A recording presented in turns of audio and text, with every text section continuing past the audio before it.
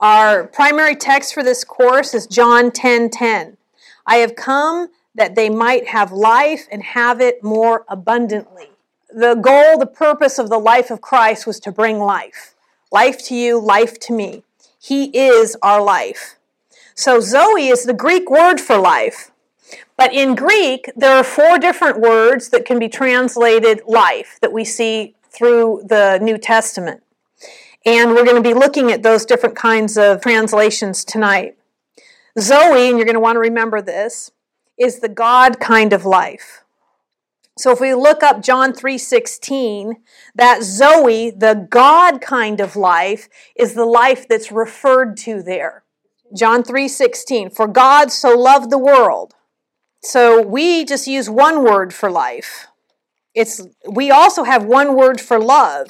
In Greek, and I like this about the Greeks, they had several different words for love. They had a brotherly type of love. They had different kinds of translations for love, whereas we use one word.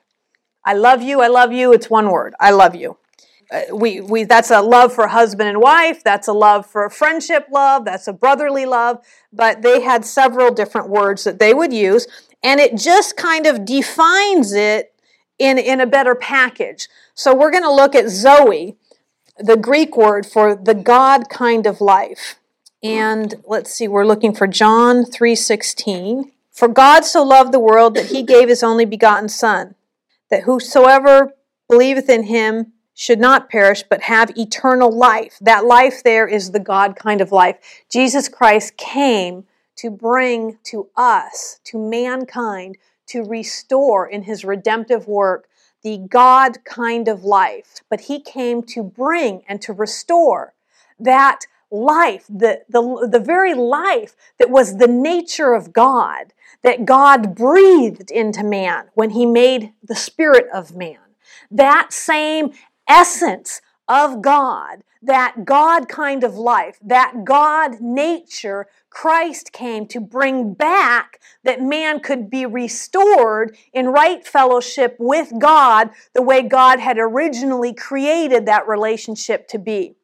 It's the God kind of life. Now, we also see this word Zoe in Romans 6:23, where it talks about the wages of sin is death, but the free gift of God is eternal life through Christ Jesus our Lord. That eternal life is the God kind of life. This eternal life he came to give us is and I'm going to say it again, get this, it's the nature of God. For as the Father hath life, same word, Zoe, in himself, so hath he given the Son to have life, Zoe, the nature of God, in himself. So God had the life, the nature of God in Jesus, and that nature of God, when you were born again, was imparted to you. You've got the very nature of God living on the inside of you. Well, that's exciting. That's powerful. We need to focus on that. We need to meditate on that. We really need to emphasize that a lot. You've got the God-breathed essence of the nature of God in your spirit. That's what your spirit is made up of. Your spirit, your born-again spirit, is made up of the nature of God. The very nature of God. Now, we're going to look at what does this life do for us? See, God didn't just save us from sin, he recreated us. He put his nature in us. In him was life, and the life was the light of men. John 1:4. Light stands for development. Remember that. In him was life, and the life, therefore we can say it this way, in him was life, and the life was the development of men. Now, in the Greek, we see these 4 different words used, and I'm just going to go ahead and give you the English definition.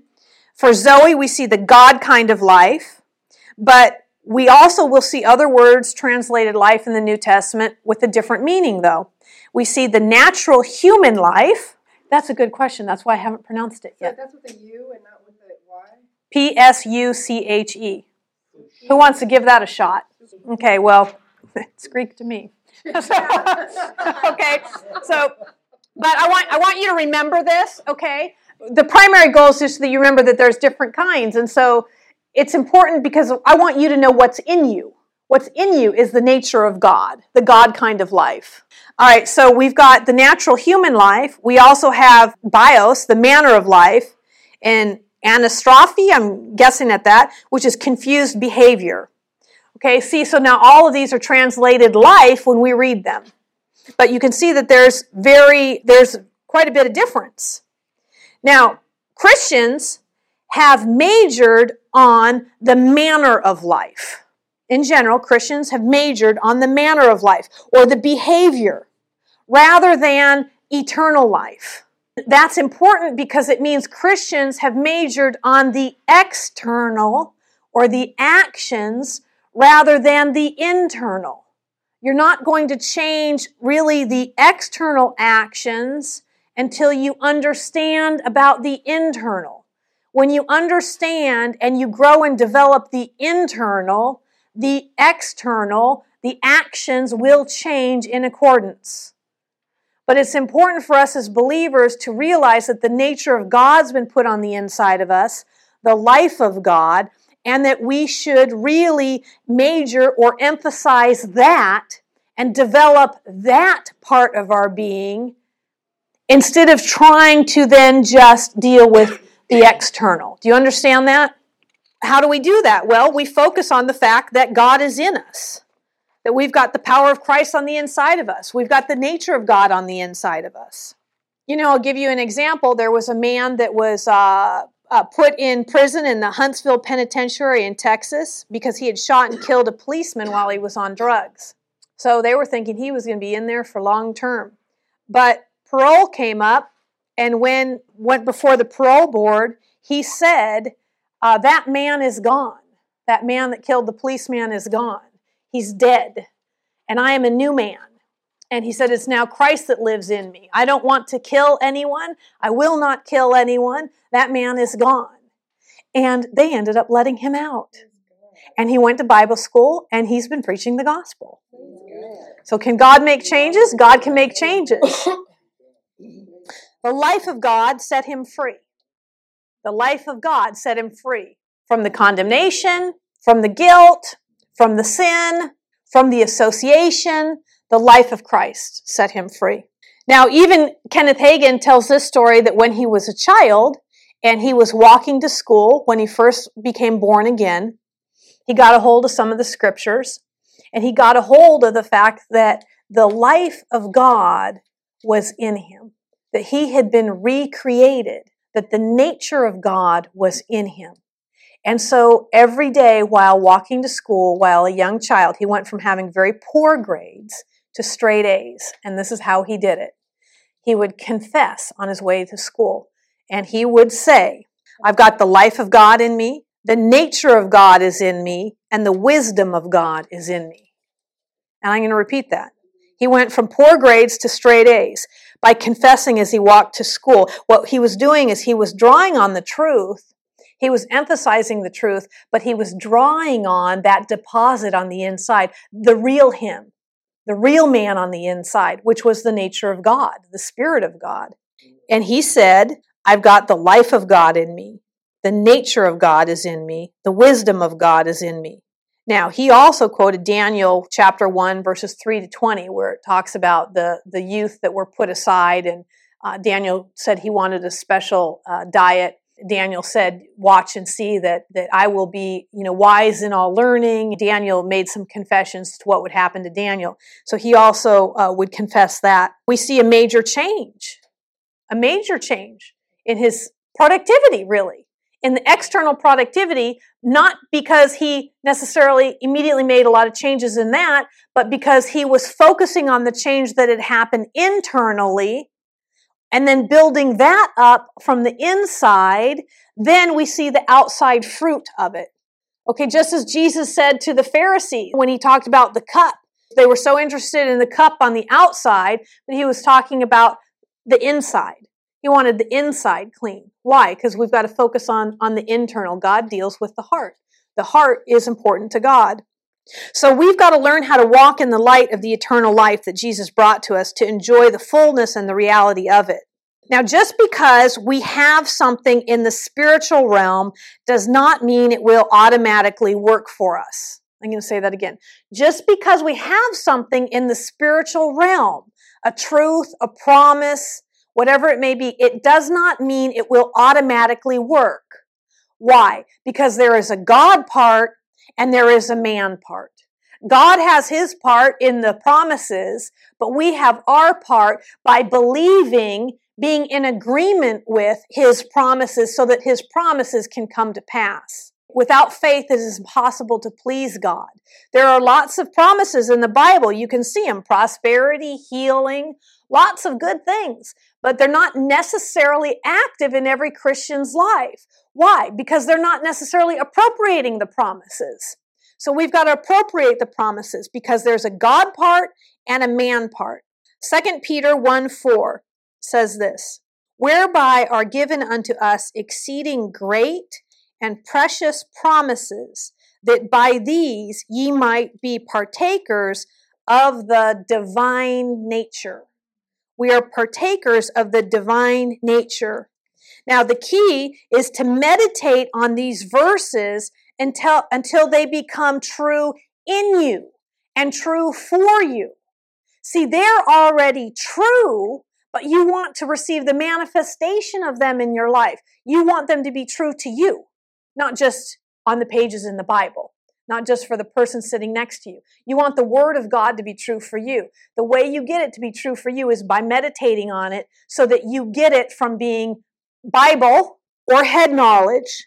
You get it to become spirit life to you. God is a spirit. We are spirit beings. We communicate through our spirit. Faith is of the heart, which is spirit. So faith is not of your head. So it doesn't matter how much scripture you've got in your head. You've got to draw that up out of your spirit. So it means you've got to put it in your spirit to be able to draw it up out of your spirit. Because faith is of the spirit. Faith is of the heart. Now, 1 Corinthians 3:16 says, know ye not that ye are the temple of God, that the Spirit of God dwelleth in you. Talking about the Spirit of God. This is what Jesus Christ brought for us. 1 Corinthians 3:16. Jesus Christ came to bring us the Spirit of God, to bring us the life of God, to restore that life to us, that God kind of life, the God nature in our very being. That's what Jesus restored to us. Now, in the Old Testament, the presence of God, the Shekinah, was only in the Holy of Holies. The presence of God was only in the Holy of Holies. And at least once a year, every male in Israel had to present himself at the temple. They had to go where God was. But we, thank God, have a better covenant. And we certainly do. We have a better covenant. When Jesus said, it is finished, when he was hung on the cross, that old covenant changed. And we became partakers of the new covenant. And that curtain in the holiest of holies was ripped. And it was ripped from the top to the bottom. And there's a Jewish historian, I'll go ahead and pronounce his name, Flavius Josephus. Good job. He said that the curtain was 20 feet high, 40 feet across, and get this, 4 inches thick. So it wasn't as though it just got old. Okay, and the wind happened to blow, and a wind did that. I mean, the Spirit of God did that. God was letting everybody know the old has passed away, the new has come, we've got a better covenant now. Now, we don't have to go where God is because God has, because of Jesus Christ, has come to us. And he dwells in us, and we now are the temple of God. Your body is the temple of God, which is why it's important to keep your body holy. You are the temple of God. Isn't that precious?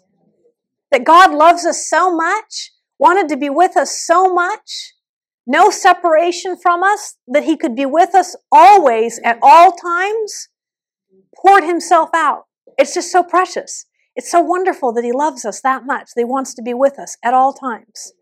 At all times. Never separated. Thank God for Jesus. Thank God for what Jesus did for us. Thank God for the life of Christ.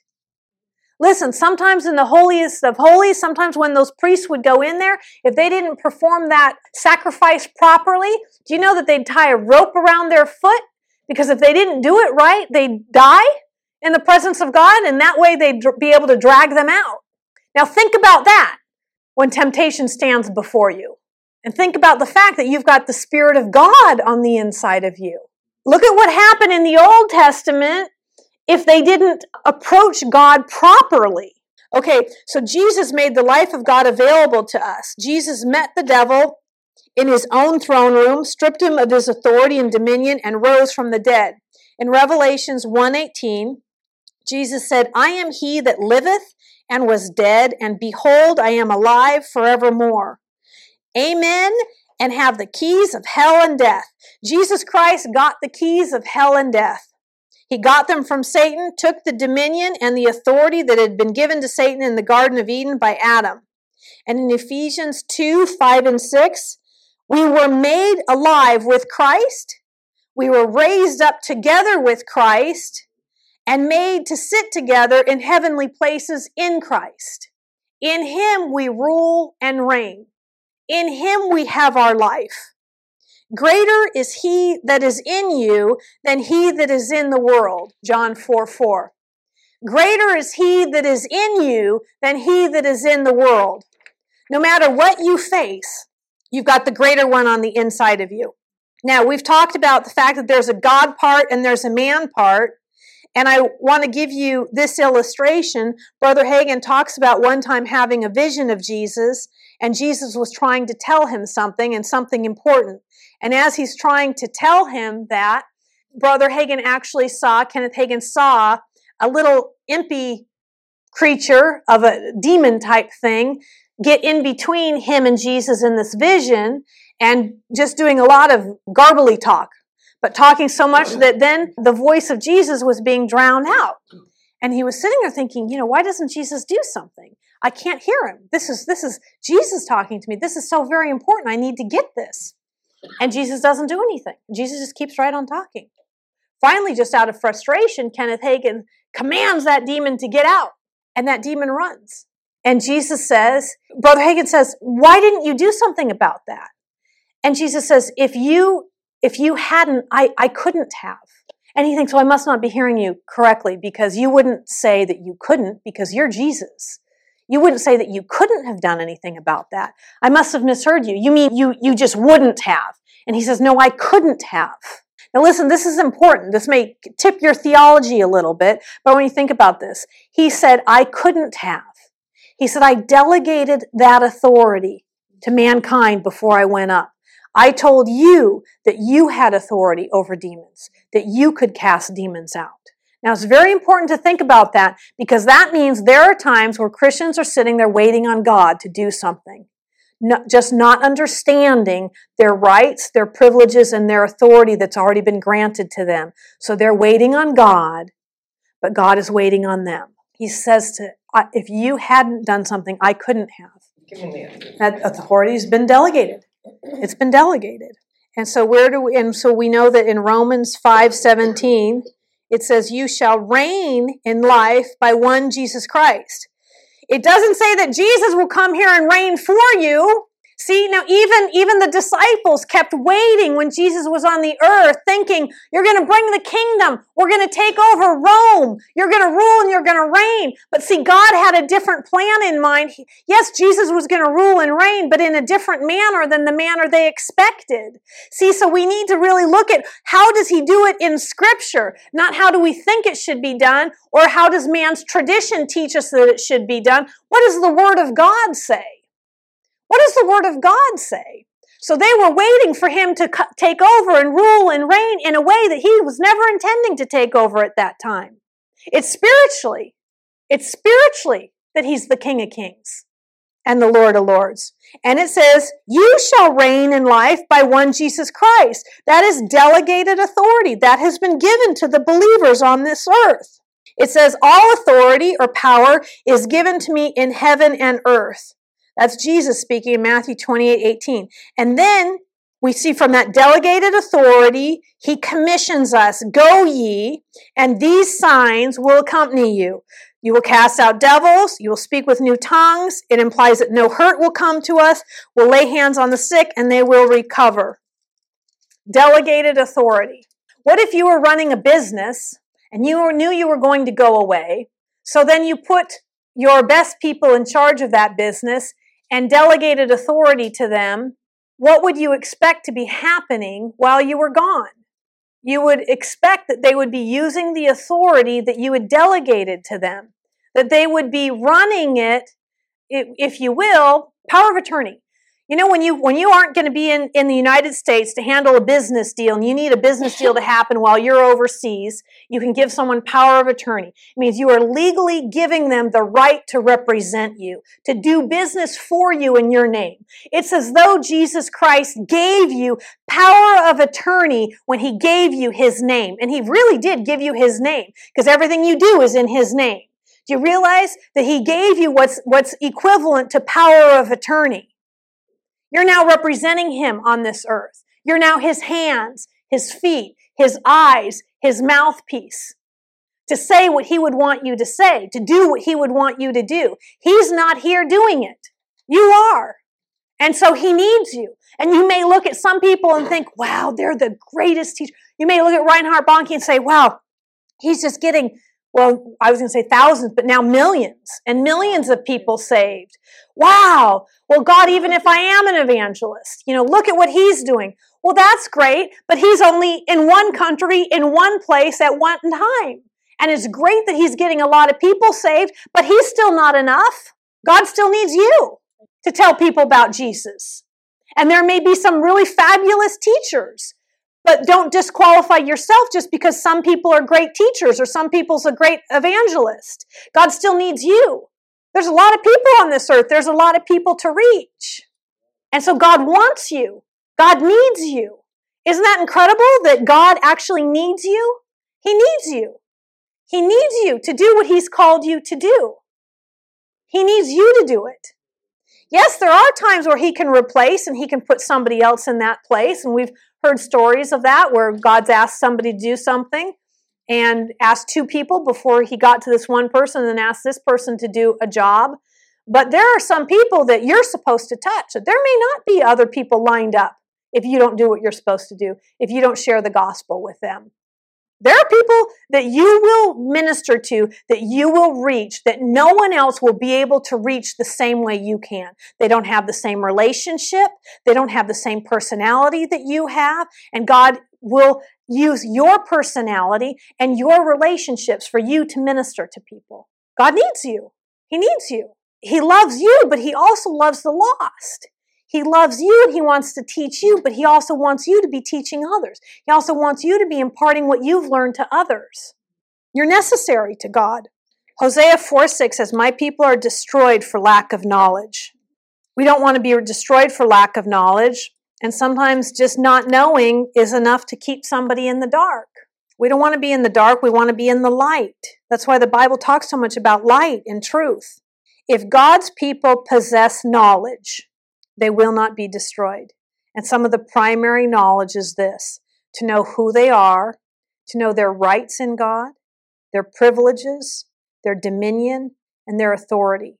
They've got to know who they are in Christ. They've got to know their rights and their privileges. They've got to exercise dominion and authority.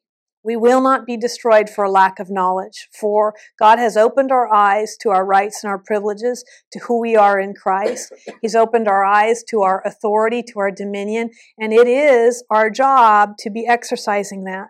We've been given two big gifts. We see in Romans 5:17. We have received abundance of grace and the gift of righteousness, and these gifts enable us to reign in life. An abundance of grace and the gift of righteousness. And righteousness can be defined this way: right standing with God. Now, we're talking about the life of Christ. I want to talk about who Jesus is, and I want you just to go ahead and meditate on these verses, Matthew chapter 13, and after we talk about this, then we'll close. Jesus Christ is called the Word. We see that in Revelations. We see it in John. In the beginning was the Word was with God. The Word became flesh. So we know that Jesus Christ is the Word. He's called the Word. We're talking about the life of Christ. Because of this verse, my people are destroyed for lack of knowledge. I want us to look at something which you know and understand now, but even when you finish Bible school, I want you to remember these passages. It's Matthew chapter 13. You can go ahead and turn there if you like. And I'm going to let you read most of this on your own. I'm going to just barely touch on it, and then we'll close. Matthew chapter 13. It's the parable of the soils. And it talks about the sower goes out to sow the word. Well, now what if Jesus is the Word? Jesus and the Word, they're one. The sower sows the Word in chapter 13, and yet we see what happens. It falls upon different kinds of soil, and the soil represents the hearts of men. And I want us to look at what chokes the Word out. Two areas that choke the Word out. It's the worry of the world and the deceitfulness of riches. They're distractions that I want you to guard against when you're finished with Bible school. I'm going to say it again. It's the worry of the world and the deceitfulness of riches. And then it also tells us what's necessary for the word to bear fruit. Good soil, hears the word, and understands the word. And then we touched on this a little bit. I'm just going to review this, and 9 names of Jesus. We see him called by many different names. Here are a few of them. The Son of God, Messiah, Emmanuel, Lord, Savior, the Word, Lamb of God, Son of Man, and Son of David. We will end here.